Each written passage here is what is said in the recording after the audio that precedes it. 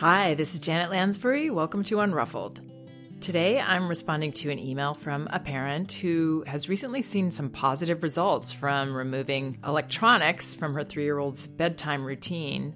And now she wants to see if she can make all the screens disappear from her daughter's daily routine, but she's wondering how to help her through this transition. Here's the email I received. Janet, thank you for everything you say. My daughter is newly 3 and very into electronics. I won't lie here. It's our fault. Since she was less than a year, the TV has been a constant foreground and background entertainer. Somehow, we allowed an iPad to become a part of her daily routine, and I'm only now really starting to understand how disruptive these devices can be. We have started turning off the TV after 5 p.m. and already noticed a difference in her sleep, evening mood, readiness for bedtime, etc. But during the day, it is a real struggle. She asks for her iPad all the time, especially when she's feeling overwhelmed or needing a break from what she's doing. Does that make sense? I'd like to take it away cold turkey, but I'm not sure how to help her through the transition. I'd really love some advice on how to go about this and what to say when explaining why this change is happening. Thank you so much. Okay, so this kind of change for our child needs to be approached like any limit that we would set. And that means, number one, we have to be very confident that we're making the right decision, that what we're doing is the most loving thing for our child. If we have any doubts around that, it's going to be much harder for our children to adapt to these changes. So that's step one, which in this case might be understanding that the way this little girl is using the electronics is actually not that healthy.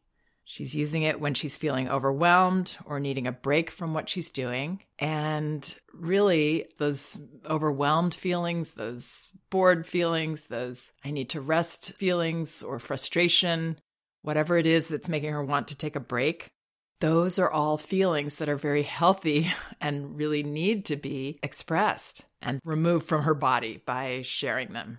You know, children this age, they usually share it in whining and crying and repeatedly asking us for things. And they're just, it's that feeling I think we can all relate to of not really having the energy to do something else. And we just want to do something easy and entertaining that'll just take us out of this moment we're in. Now, maybe it is okay to do that kind of thing when we're older, but for children this age, it really isn't positive for them to be reaching for fixes for their feelings. Because what happens is then the feelings aren't expressed and they get stored up, and it makes it harder for them to feel them at another time. These feelings of boredom and in between and I don't really want to do this or I'm tired will all ideally be normalized for children so that they have a lot of experience going through them and getting to the other side of them. And knowing that, it is uncomfortable for a few moments there, but then it passes. And the more children can experience that, the more resilience they will have, the easier life will be for them. I mean, let's face it, we all have a lot of bored, uncomfortable, in-between moments in our life. And giving our children the message that those are a healthy part of life as well as the parts where we are engaged and we are into something is a wonderful gift and an important gift. So with all of that in mind, and there may be some other posts on my website that might be helpful to this parent in encouraging her to feel confident about these limits she's going to set, I have a post on my site called Miracles That Happen When We Turn Off TV that talks about parents' experiences with their children's newfound creativity and engagement and their long attention span in things that are healthy for them, where actually their minds are doing the work to focus, and how this happened because TV was taken out of the picture. There's also a wonderful website called Screen Free Parenting, and Megan Owens, who is the author of that site, we have a podcast together that is called The Facts About Your Kids and Screen Time. And I think you might find that very encouraging for the approach that you want to take here. Also, she has a written post on my site, a guest post, Screen Time Studies Parents Should Know About. So once we've taken step one, which is total conviction then we're ready for step 2. And this holds true with any kind of boundary that we're going to set. We have to have conviction. If you're looking up to your parents as leaders, which children do, they've got to be sturdy in their beliefs. They've got to be certain for us to be able to go through the changes we need to go through. Also, this parent's own experience will help her with that, since she already is experiencing the great difference in turning off the TV after 5 p.m. So with all that encouragement to be sure of ourselves, now we can face our child asking for the iPad all the time. So yes, in the beginning, that's going to happen. That's going to be the early part of this transition. Sharing that thought with our parents that we want it, we want it, we want it. Our ability to let go of this is going to be dependent on, again, our parents' conviction in their response. And when we have total conviction in our actions as parents, we are quite willing for our children to feel unhappy with our decision. So the more you can let her know, yes, you're thinking about it again. I hear you. It's so hard, isn't it? When you were doing that all the time and now I'm saying no to that. It's really hard. I hear you. Not that we'll say all those words, but that is our attitude, that we really welcome our child to go through the discomfort. And I would approach this with her as, yes, we were letting you do this. We decided it's not healthy for you to be doing this all day. And so now we're going to say no to that. But again, we're quite willing to hear disagreement with our decision, our child's discomfort with our decision. We want to hear that, in fact. We welcome that. We roll out the red carpet for those feelings. That's what will help her to pass through this more quickly. If those things aren't in place, if we're a little uncomfortable, if we're a little unsure, or if we just want our child to not make us feel worse by having feelings around this and just kind of get better and it's okay, you're fine kind of approach, then we're not allowing the feelings to flow and her to make that transition. So this is the courageous part. There are so many courageous parts of parenting, right? This is one of them. Setting limits, making changes.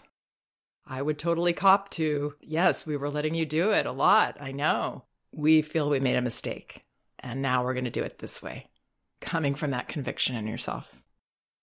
This mother asked, does that make sense? Oh, yes, it does make sense to me that she's going to be asking for it all the time.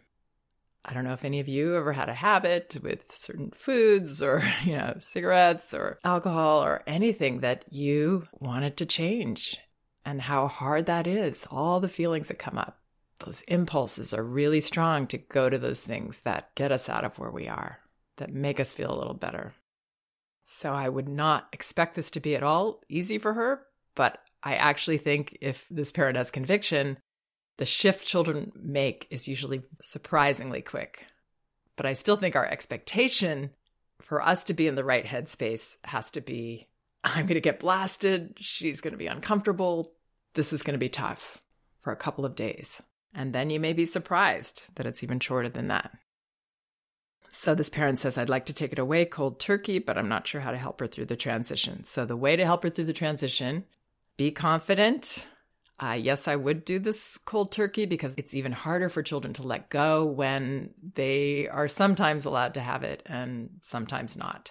Parents can say only these certain times, on the weekend, in the afternoon, but they will have to face maybe a few more days of the asking all the time because the child just wants to be clear so that the child can let go. They're just asking for clarity. So to help her through the transition, be clear, be confident, and it would be nice to not be using these kind of devices around her. That might be difficult for this parent, but I think if she does need to use her phone or something, I would say, now I'm going to use this phone because I need to talk to daddy, or I need to do this specific thing, so that you're really sharing with her what you're doing. You're being honest about it. You're being upfront.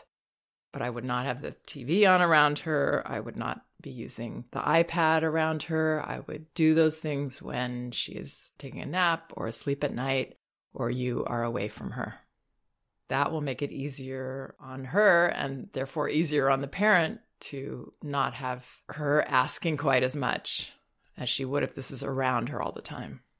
So this parent's actual question to me is, I'd really love some advice on how to go about this and what to say when explaining why this change is happening.